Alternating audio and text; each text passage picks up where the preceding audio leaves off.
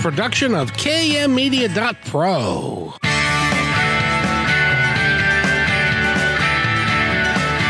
Welcome back to Positive Talk Radio. Our goal is simple: to explore evolving ideas one conversation at a time. So come on over into our world. I know you'll like it, because on today's show, we feature an incredibly talented lady. She's been in media for news media for 2 decades. She's got a company called The Polite Company, and she teaches people etiquette, which is a word that I think in our day and age is a little used and a little understood, but we're going to talk about that to a great degree. And first of all, Eric is here. Eric, it's raining again. Is this the way of the week? At least out our window, it doesn't look like it's raining at the moment. Oh, okay. But yes, it's gonna be a little bit moist this week. But hey, it is December, and it looks like it's gonna be a bit drier than last week. So, something of a change of pace, if you will. Anything is drier than last week. Exactly.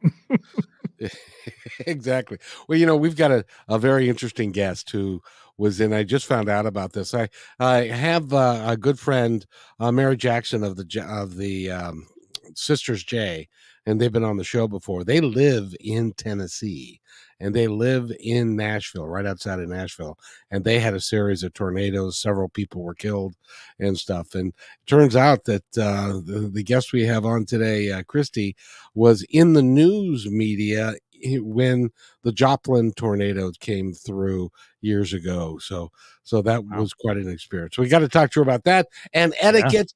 And all of that kind of stuff. So thank you for being here. You're listening again to Positive Talk Radio right here on KKNW. We're here Monday, Wednesday, Friday, and then Friday on Kixie at 3 o'clock. So you can catch us all the time. And we're really happy that you are hanging around with us on a Monday afternoon, trying to probably drive home. So, Eric, thank you so much. And with that, let's bring Kristi Spencer onto the show. Kristi, how are you? It's so nice to see you. I am doing great. It's nice to see you too. Well, we were talking the first time because we have a little meeting to get together and stuff, and you really have had a fascinating life. When you look at it, do you look at it that way? I guess so. It's hard to call yourself fascinating, but it's been interesting.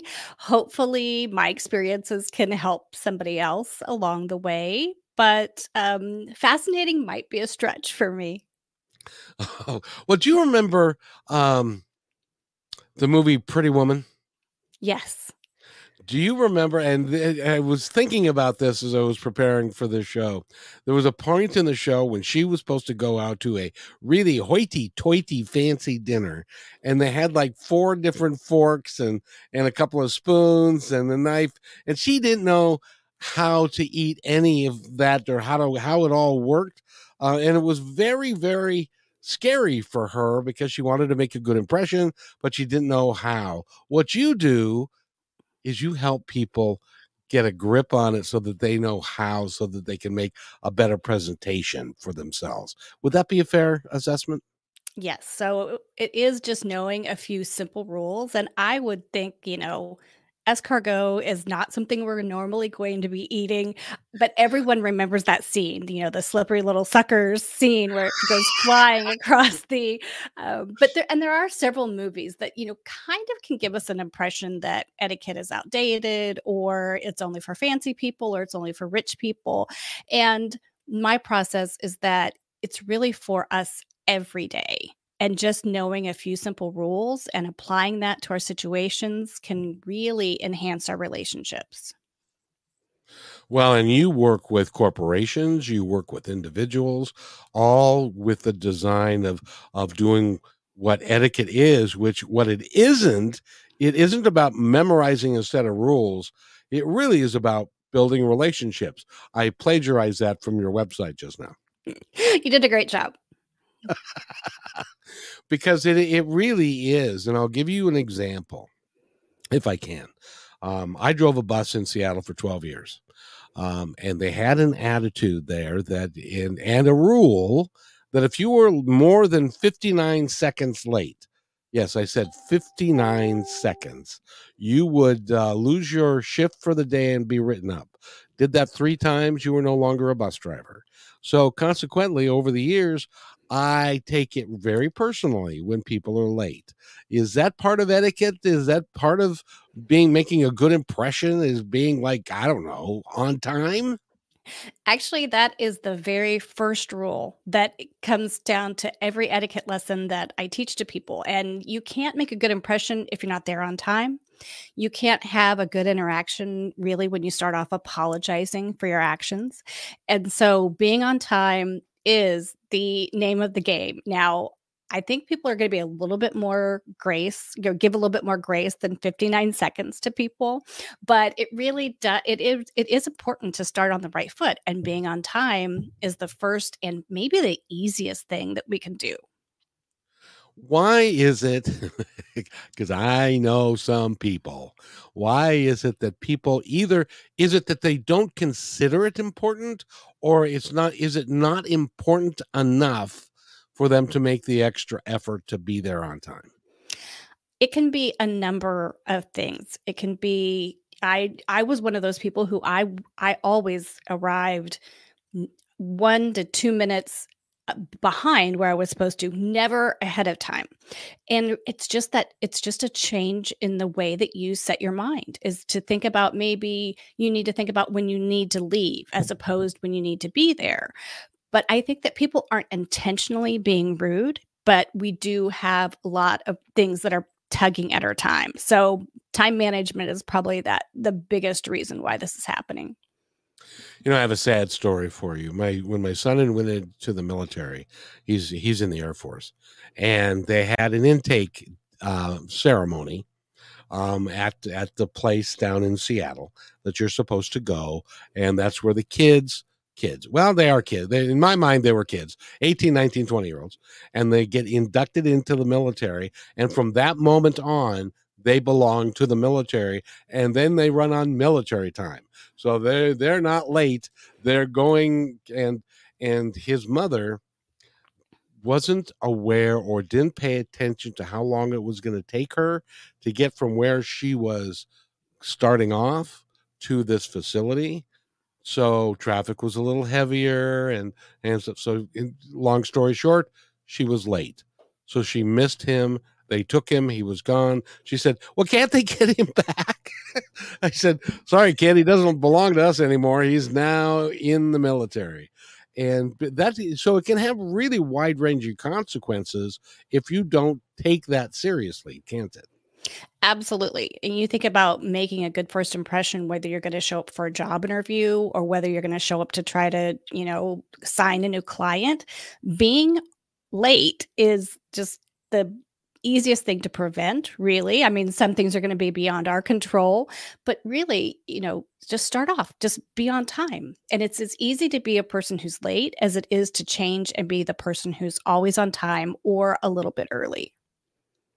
Now, is it really not very fair of me to, when I make a date with somebody and they're late, is it unfair of me to judge them harshly, or should I just say, "Oh, they're just late. It's okay." But from my perspective, if I was important enough to make the appointment with, I was important enough for them to be on time. I can't agree more with you on that. I mean, it is a poor impression that we make. So being on time is just the simplest of rules, and it does show respect for the other person. But also, when we talk about etiquette, sometimes we talk about how it's easier to see rudeness in other people than it is to see in ourselves. So I say, I teach people to use these powers for good and not evil. So a lecture then on why somebody shouldn't be late is not where you're probably going to want to go. But it is impossible for us not to have that feeling in some respect that we are being disrespected. You know, and we're going to get into more on etiquette in just a second, but I want to go into your background because there aren't a lot of people who get to be in the newsroom, in the television newsroom for a couple of decades, and like you were. And so I wanted to ask you, what's that like? And is it as I don't know, as scripted as we think it is? Yes, it is. At least in our newsroom, it was, I mean, every second is accounted for when you're doing local television. You have to get in your ads. You have to, start on time and end on time. And then it all comes back to that time again.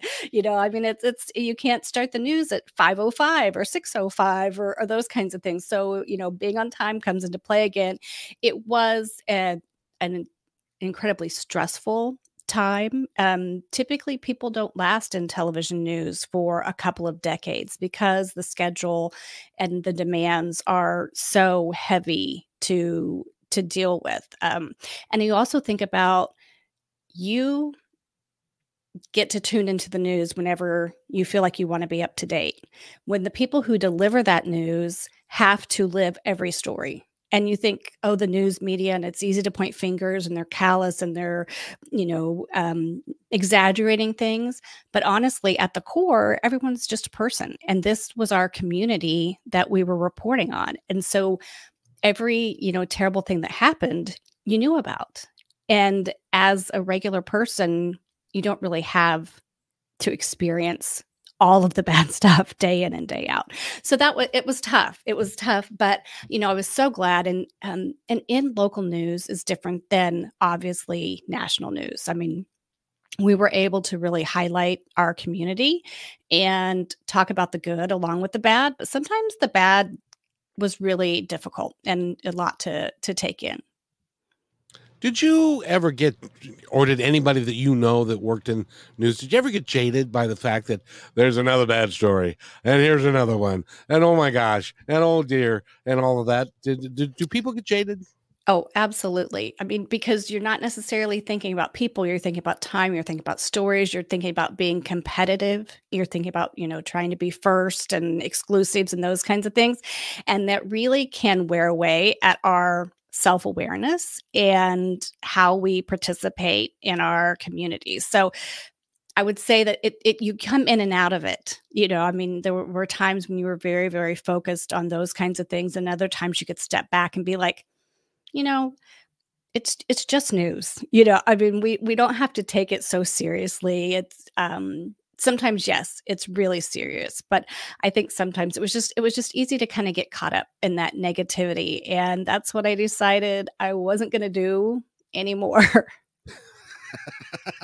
Well, I totally get it, because if you turn on the news, a lot of times all you get is, oh, this poor thing and that poor, and this happened and that happened. Now, here's a little controversial thing I would like to address, because I'm hopeful that it's changing, but I don't know that. And that is the fact that the news anchors, and they generally have a man and a woman, generally, or sometimes two women, but the women have certain standards of appearance that the men don't seem to have. Young, beautiful. Is that changing, or is that kind of the way of the land?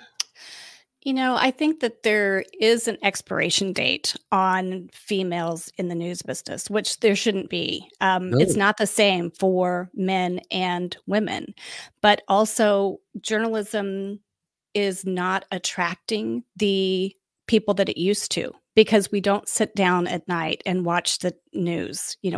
Kids who are in high school now or going to college, sometimes being a journalist isn't even on their radar in that traditional form of being on radio or television. So everything now is to be on TikTok or to be, social media. And we used to laugh at those people and think that's not a job. And then it turned into be one. So I think it's changing. And I don't know that how long traditional news stations and local television stations will be relevant and in the mix, honestly. Well, with the 24-hour news cycle, the way it is now with CNN and MSNBC and Fox and Newsmax and all those guys, you can have all the news you want. Granted, there are slants to what you get depending upon who you listen to, but you can have all that. But there is a flavor of local news that the national media doesn't cover, which I hope we don't lose. I know we've lost newspapers. I used to love having my newspaper dropped off at my house. You can't even get that done anymore. They don't even have them anymore.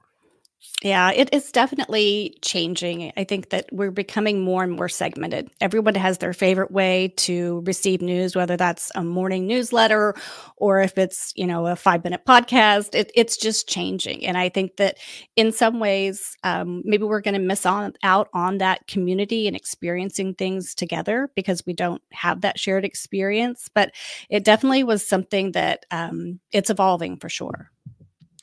Now, at the very beginning, I asked you where you were, and you were in the Central Time District and time zone. And because I have friends in Tennessee, where this tornado or series of tornadoes hit over the weekend, and several people were killed. And you mentioned that you were in the newsroom, when the tornado in Joplin, which was for those of you who may not remember, was one of the worst tornadoes in the history of the country ever. And you were in the newsroom when that happened?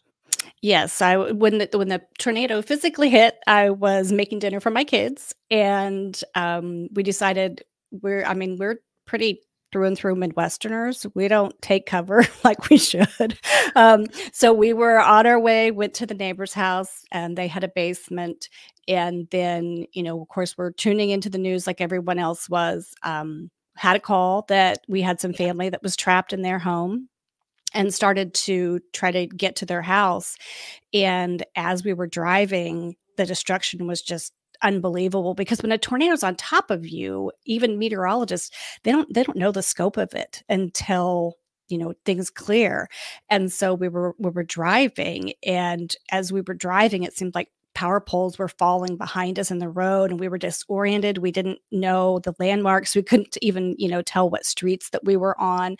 And it was at that time where I said, we got word that the family members were okay. And I said, turn around. I've got to put my shoes on, which is the number one thing when you cover a tornado. Put your tennis shoes on, go change my shoes, and went to work. And I think that, that day was about a 48-hour day that we put in. Not, we were wall-to-wall coverage for most of the time.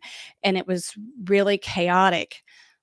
But in that, it was oddly fulfilling, because many days what we said on the news didn't necessarily matter a whole lot.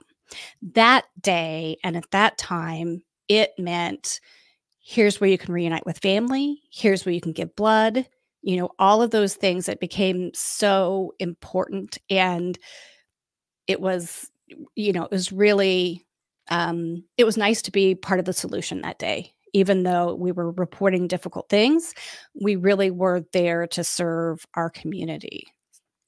And really, that's what you got into journalism to do, really, is to serve, wasn't it? Oh, absolutely. I mean, you learn to love people, you love their stories, you love your community, and you had to do that in order to stick it out. And that was just one of those times where it became really apparent why we were there at that point in time. We live in Seattle here. And so for those of you that are in Seattle or migrated from California or something like that, unless you've been in the Midwest and you've been in a tornado zone and there are sirens going off, you haven't seen or heard of fear. That, to me, that is like, especially at night, because you can't see anything. And for the first time I traveled to the Midwest, I turned on the TV in the hotel, and there was a little box in the bottom corner of the screen that had the counties that were surrounded where the hotel was. And they all have this during tornado season on all the TVs, so that when you are watching TV, if it turns yellow or turns red, there'll be a little sign that says, if you're in Jefferson County, do not delay, go down. You've seen that, right? Oh, sure. Yes. Put it on hundreds of times. But I can't imagine, how do you guys sleep at night when that's going on? I guess just an extreme positive attitude that, what are the chances that this is going to happen again? In my community, we found out 10 years to the day after the Joplin tornado, our little community got hit again with a tornado, much less damage and much less serious than that. But you prepare, you have tornado shelters and you have basements and you have a plan, first of all. And then you just I guess we just pray a lot. Well, I admire people's courage that because, and I know that when your news team was out and about in Joplin, and we're talking to people who had lost everything. Their house was now a pile of sticks, and they were trying to go through and find some important papers and stuff, but that was all they had. And that would be a real heart-wrenching moment to be talking to somebody. And we had 5 people just in our newsroom who also lost everything. They had no house, no car, no nothing. We set up a closet where people were bringing in clothes because, yes, you lose your home, you still have to report the next day on the disaster. And we really tried to be very focused on those employees and setting them up in hotels and doing what we could. And we brought in counseling after the fact to talk with folks. And I had such an extreme amount of guilt for making people do that. And it was very helpful because afterwards they said, if not for that, we wouldn't have known what to do. We're talking about kids who just got out of college. They had an apartment, probably didn't have any insurance, but No. they said coming to work was what got them through that and to help other people. I'm glad that you had that experience only from the standpoint that it's a story that's worth telling. Hey, you need to write a book about that someday. I should have taken better notes. But at the same time, it led you to what you're doing today, which you left the newsroom and then did you immediately start your own company, or was that a process as well? It was a Sunday side gig that I was wanting to do. I was taking etiquette classes and I kind of had this idea of, wow, so I could choose to do something different. I mean, we think that this is our lot in life and this is our destiny and it's too late to change things. And I thought, no, I really want to change and I want to take what has been some negativity and I want to turn it around. And I can't tell you that change, it happened at the exact right time, but I can't tell you the change that it made in me. So I have no regrets about not doing it earlier, but I'm so glad I decided to bet on myself and do things a little bit differently from here on out. By the way, we're talking with Kristi Spencer. Go to her website, which is thepolitecompany.com. And I'm so glad that you brought that up, Kristi, because I'm firmly believe that our life is a journey. And we are a sum total of all the things that happen to us in our life. But there is no time when it's too late to change. You can always do something else. You can always work to better your situation and to live the life that you would really like to live. And so many people don't do that. And that's one of the reasons why I wanted to have you on today, is because you did that.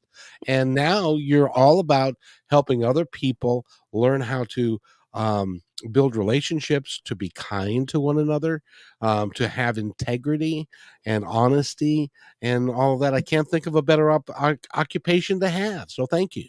Yeah, it's a blast. I love helping people. I still love to tell people stories. I love to do interviews like this that kind of brings my background, even though I wasn't an on-air person, which is funny. I did everything I could possibly do not to be on air for 25 years.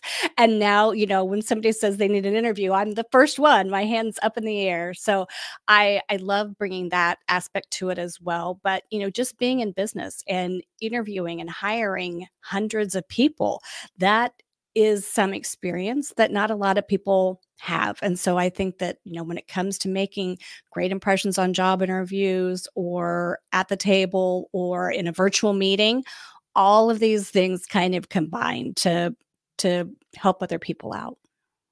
And when you said, when somebody said, well, so what did you do? and you said, I was in the news business for 20 years. Oh, really? What is that like? And it really does stir up an interest in things you're doing. But tell me about Emily Post. Who is Emily Post? So Emily Post, we're going to come full circle back, but think about somebody who changed her life mid lifetime. So Emily Post was 50 years old in 1922 when she wrote her first book on etiquette. And that book the next year in 1923 was the second best-selling book behind the Bible. This was a book that people were so drawn to because people wanted to learn how the other half lived.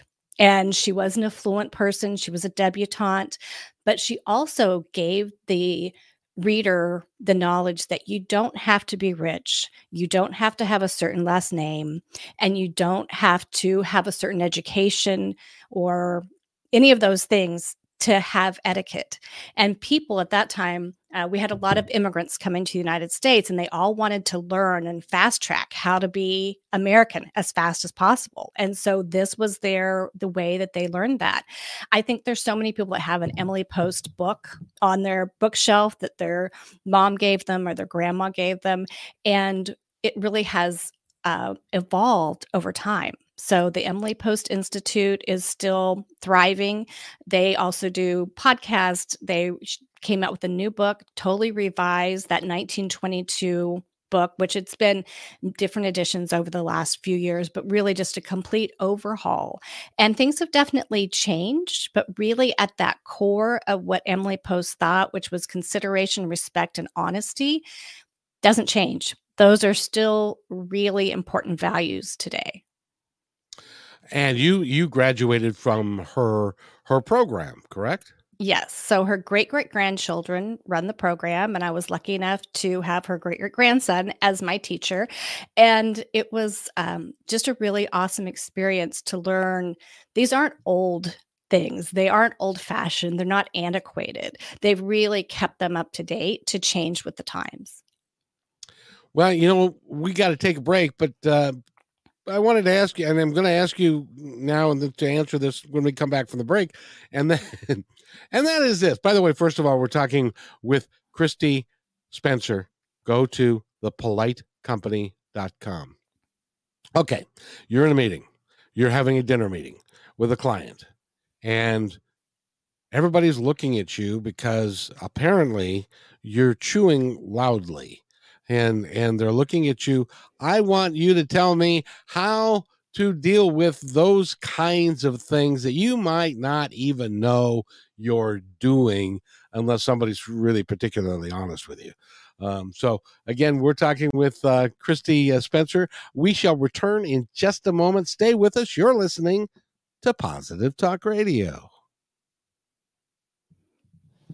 Thank you to our dedicated fans. We are updating our live on-air schedule to make it super easy for you to hang out with us 5 days a week, Monday through Friday at 3 p.m. Pacific Standard Time. We broadcast on YouTube, Facebook, and live on Fridays with Kixie 8:80 a.m. Seattle Live. You can find our library to binge all the podcast platforms. We can't wait to see you at 3 p.m. Monday through Friday, starting September 4th, Labor Day 2023. Hello, everybody. If I could have your attention, please, I have an important announcement to make just for you. As you may know, PTR is heard and seen on radio, KKNW, and now Kixie, several websites, podcasts, YouTube, Twitter, Facebook, and most social media. At PTR, we believe in working together to make the world a better place, and because you're listening, we know that you're dedicated to the same. So we'd like to support your efforts by offering an outstanding multimedia package for you at a deeply discounted rate.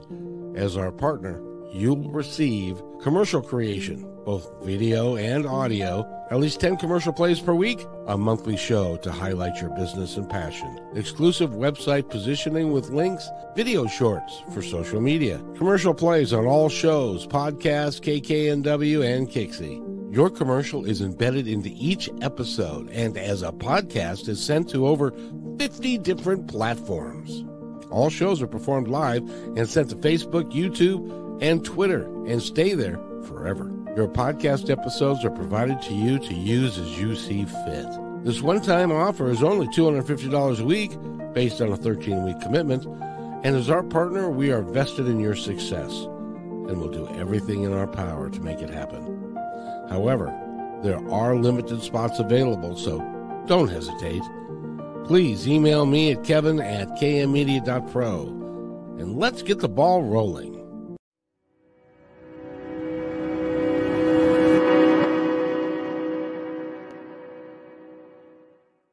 When you want to say more than words communicate, you can with flowers. Your custom boutique floral studio in Bothell, Washington is anaturaldesign.com, connecting you to nature through the language of flowers. Where your people are is where our flowers are beautiful. Your success is our goal. anaturaldesign.com at your fingertips today.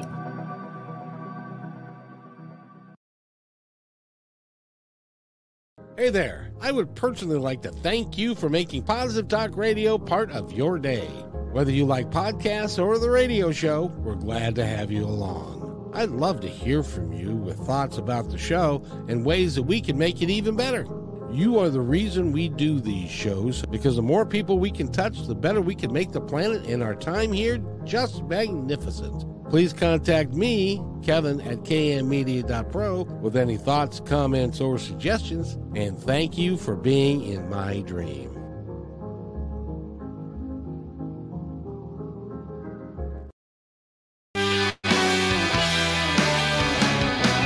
And welcome back to Positive Talk Radio. My name is Kevin McDonald, and you're listening to KKNW 1150 AM. We have a great guest for you today. She has got The Polite Company, and if you go to thepolitecompany.com, you'll find all about Kristi Spencer and how she can help you probably do a little bit better when you are in a tense situation that you aren't sure about how you should be behaving and what proper etiquette is. Kristi, welcome back to the show. How are you? I'm doing great. Thanks for having me. You know, I said to myself, I better speak proper English today, or I'm going to be chastised a little bit. But No, there's no finger wagging coming from me. oh, good. I wanted to ask you because it's in our family. This is a bone of contention, and that is when everybody's sitting around the table and everybody eats a little bit differently. And how do you understand when you are being an obnoxious eater and work to change that in some way? This is where family dinners come in, and I'm a huge advocate for family dinners to begin with. But when we do teach our children how to have manners at the table, and we don't have to, get out the ruler and hit wrists and those kinds of things, but just some little reminders about, we talk about elbows on the table and people think that that's a no-no. And actually that has never been an absolute no at the Emily Post Institute, even in 1922. But while you're eating and while you have utensils in your hands, not to put your elbows on the table, those little rules, teaching kids what fork is a salad fork and what the entree fork is, these little things can help kids out so much when they get to be older. And then we're being judged, and people do judge you for your manners, whether we want to admit that or whether we agree with it, people will judge you. So I think that's where families come into play. And it doesn't have to be a family meal every day or all the time or something fancy. We can talk about etiquette as we are driving in the car, eating that, take out McDonald's, and we can talk about etiquette in so many situations, but just to make children aware, I think is really helpful. I also teach college students, and I think that it is such an amazing service when colleges recognize that everyone grew up in a different way, different style, and from different places. And that one of the fundamental things that colleges can do is to let their students know about some of these etiquette rules, whether it's in the workplace or at the dining table. So the best thing is to prevent that obnoxious eating in the very beginning of people. But if you were to eat with somebody and they were, I tell the number one rule is don't gross other people out. And if you say to yourself, is what I'm about to do going to gross other people out? If the answer is yes, don't do it. But then we also talk about, well, what grosses you out and what grosses you out. I mean, that's different for everyone. So some people that is chewing with their mouth open. I mean, that's universally. I don't think anyone's going to find that very attractive. But it's just knowing and guiding people a little bit better. Times have changed, because my dad was telling me one time as I was slumped over eating dinner, he said, when I was your age, my dad took a ruler, one of those, a yardstick actually, and he put it down my back so that I would sit up straight, because to him that was a big deal back then. And I don't know, is that still a big deal today? I think when we're wanting to make the very best impression possible, and this maybe isn't every day that we're going to be thinking about these things, but at least knowing how, in the most professional of situations and the most formal of situations, a few rules really does help. And I know I hear this all the time. People say, well, did you start doing this because people are so rude and no one has etiquette anymore? And that really couldn't be further from the truth. So it is true that we're more informal than we ever have been, but I think that is a good thing, because it is so much easier today to stand out than it ever has been before. And so I say, use that to your advantage. Be the person who writes that thank you note. Be the person who has good posture. Be the person who knows, a few of those dining table manners. And I think that it does so much to help us stand out from and be a differentiating fact when we are in those professional settings. You just said something that I'm going like, oh crap, I've never done that. But thank you notes. Is that something that you should write as a thank you note to send to somebody, or can an email work or a text work? What's the best way to send your appreciation? I'm going to go back to that. The very best way is that handwritten thank you note. That's the most touching thing. That's the thing that stands out. It is not bad manners to send a thank you note in any form. So if that is an email, if that is a text, it really just depends on the situation. But I think, who doesn't like to get something personalized to them in the mail? It's so rare and it's so special that I think that it's impossible to go wrong if you send that handwritten thank you. I'll agree with that, because I occasionally, very occasionally, because I'll have somebody on as for an interview and they will send me a thank you note. I still have them all. I don't have the texts, I don't have the emails, but the personalized ones that they wrote, and most of them were in cursive or whatever, I've got them all because they're important to me. Yes. And so with that text, with that email, we just delete. Or I don't actually, in my case, I have like 9,000 unread emails, but most people delete. And so, but that handwritten thank you, I have the same thing. And when I go to classes, I get thank yous afterwards, or I do things, and I keep every one of those thank you notes. So if you want to be remembered, send the handwritten thank you note. It really is important, and in sales too. If you decide that you're going to be a salesperson and you want to go, well, actually, it's anything. If you want to go for an interview, and I'll tell you a quick story. I was in the food service business, and there was a brokerage that was picking up a new line. They were picking up Nally's, I think it was, that they have mayonnaise and salad dressings and different things. And so I went to drop my resume off, and the gentleman wasn't available for me to talk to. So I left, and I went and bought a jar of mayonnaise, and I emptied the mayonnaise out, and I put a note in it with a bow around it that said, I hope you'll look at my resume and thank you very much for the opportunity, and put it at their front door. He still had that jar of mayonnaise on his desk months later, because it was so unusual for somebody to go to that length and to really appreciate the opportunity that he was maybe giving me. He didn't get the line, so I didn't get the job, but that's beside the point. But is that a good thing to do? Oh, absolutely. I mean, anything we can do to personalize our interactions. We don't get that chance often enough, or we don't take that chance often enough. And so whether that is that handwritten thank you note, if that's, a small gift, but just showing that you knew to do that really probably opened up opportunities. Even if that particular thing didn't work, you never know where the word of mouth is going to go, or what you that might have gotten you. And if it's just the act of doing those things and really being in tune and looking for opportunities. So we talk about thank you notes. Do I have to send the thank you note? Well, no, you don't have to send the thank you note, but you're looking at it in the wrong way. You're looking at it as an obligation instead of an opportunity.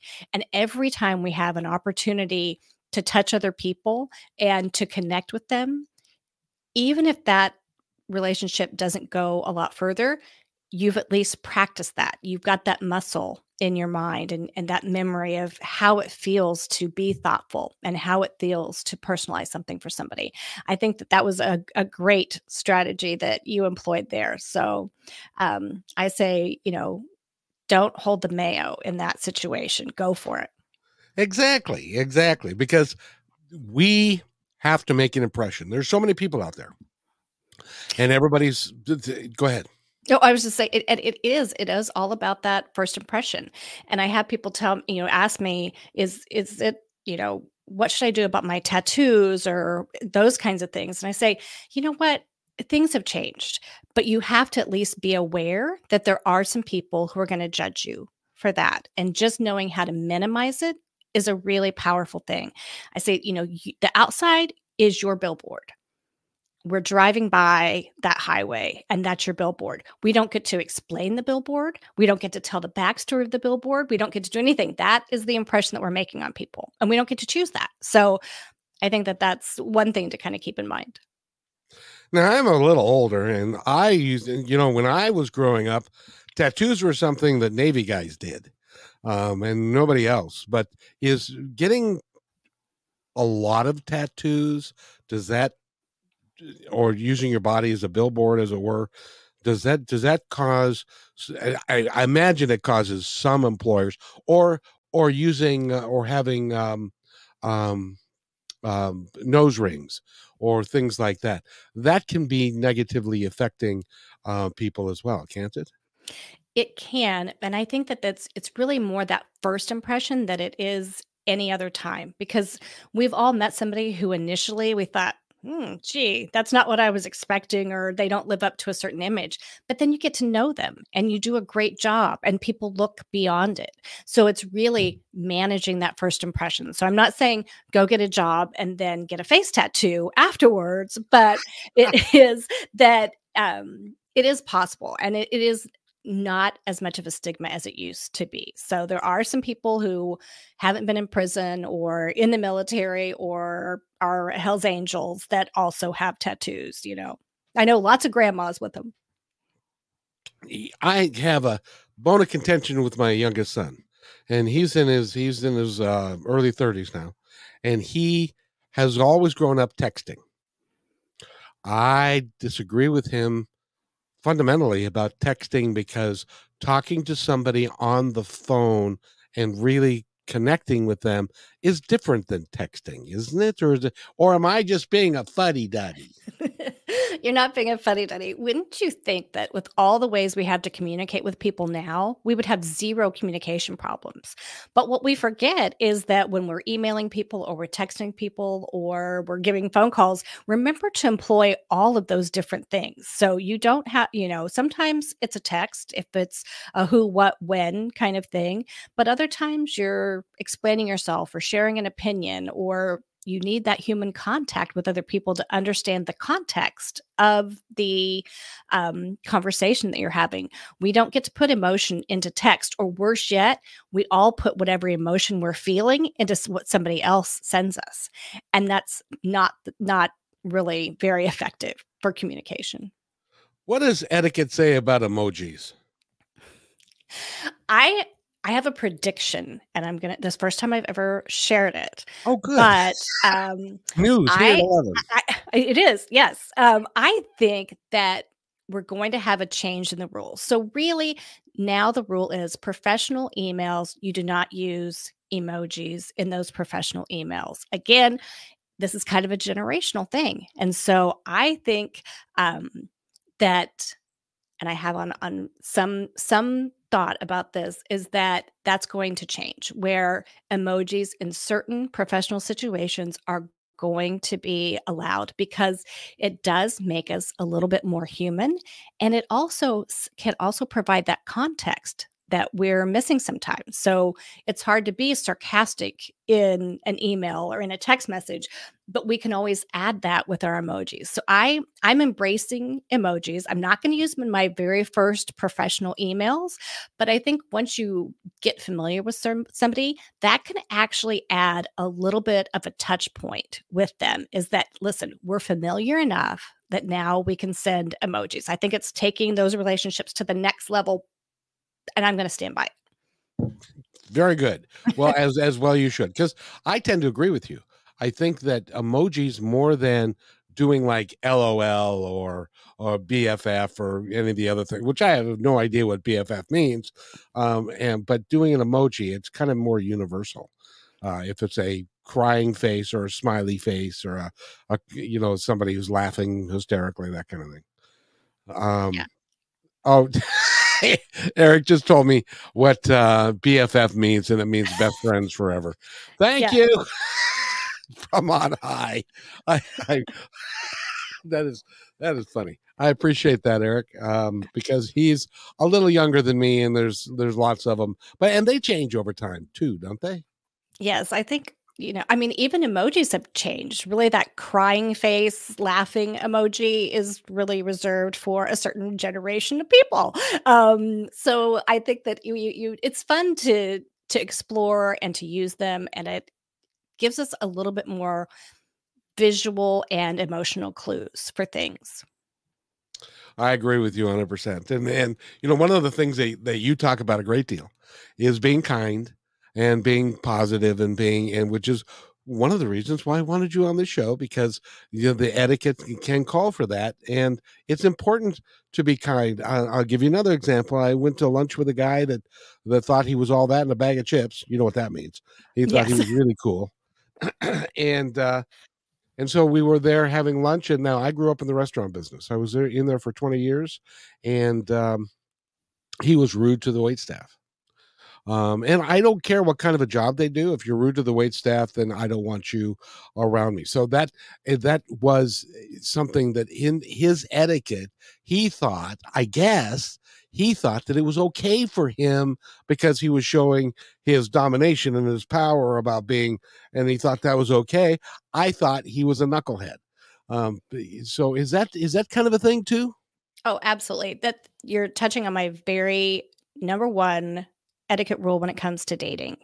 And that is, pay attention to how your date treats the restaurant workers or the bartender or wherever you go, because that's a real good clue of how they're going to start treating you once they're not putting on the airs of a first meeting.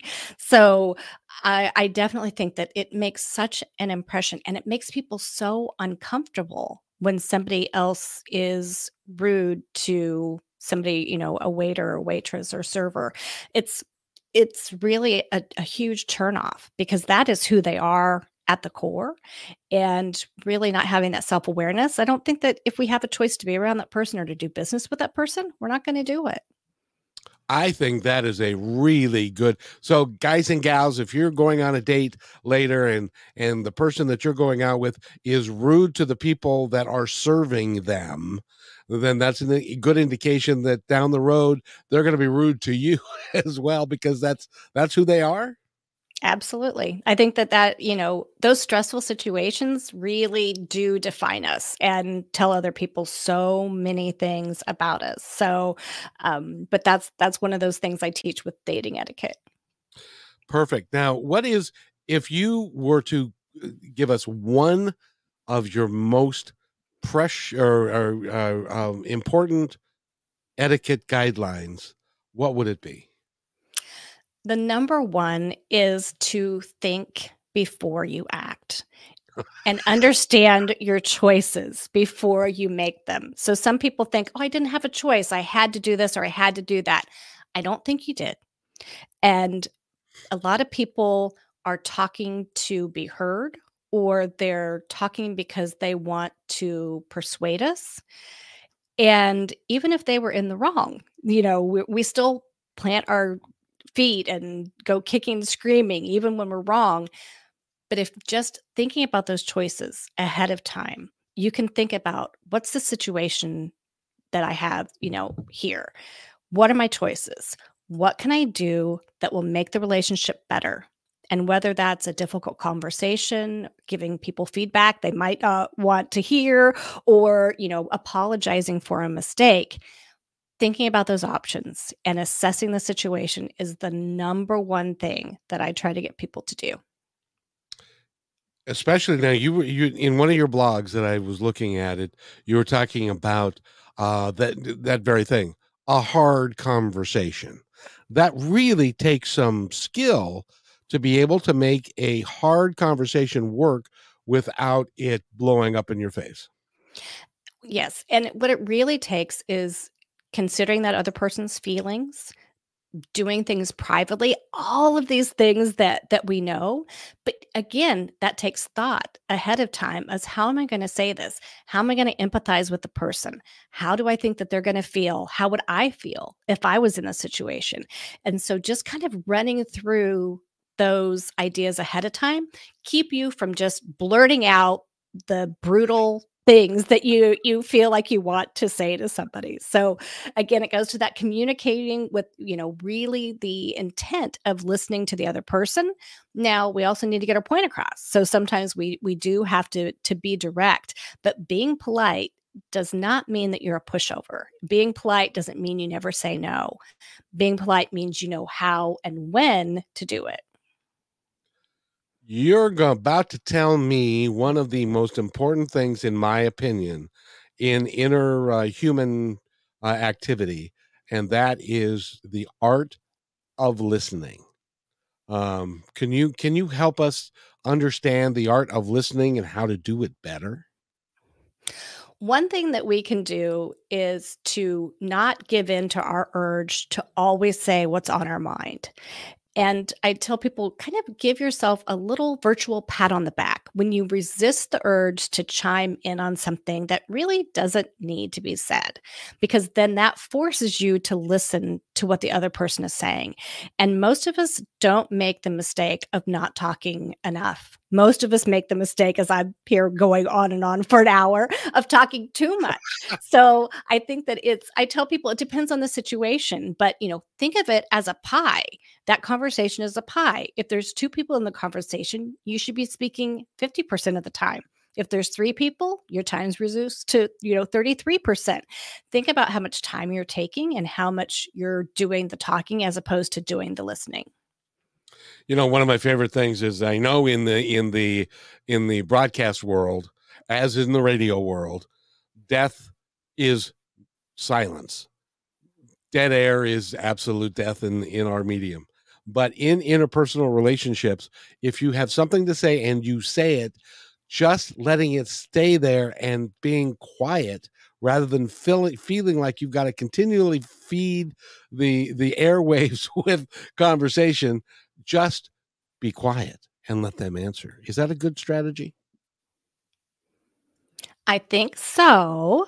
Just a little pause of silence there to make your heart stop. You had me going there. Eric was looking for loose wires, and I was like, oh no, she's frozen. What a horrible time for that to happen. No. Etiquette is something that we can have fun with, but yeah, it is listening, and it's so important. I think that we are trying to fill up so much space in our lives. And whether that's social media or attention or being in front of people, it's okay to sit back and it's okay to observe people. And you will learn so much more from doing that than you necessarily will be by getting your point across. One of my favorite things to do on the show, I'm going to do right now, and that is this. We've been talking for almost an hour. By the way, we're talking to Kristi Spencer, and go to thepolitecompany.com.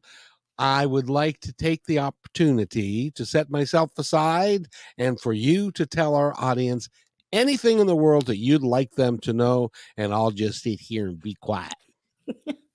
I want people to know that, etiquette is a choice and it's positive. And it's one of those things that is a gift that you can give yourself if you're wanting to be more confident in situations. So I can't think of anything more valuable than knowing how to make those good first impressions, whether it's for friends or whether it's in a business situation. And that's what I love to help people do. And by the way, I have to tell you, as far as etiquette goes, you understand radio etiquette perfectly because you don't go on and on and on. You make your point and then you be quiet. I love that about you. You were just awesome. Again, Kristi Spencer has been our guest. Go to her website. Go hire her if you need some help. If you got an appointment with the vice president of somebody, go talk to her. thepolitecompany.com is where you find her. And I want to thank you so much for being here. Thank you. And by the way, we'll see you Wednesday at 4 on KKNW. And by the way, be kind to one another because each other's all we've got. We'll see you Wednesday.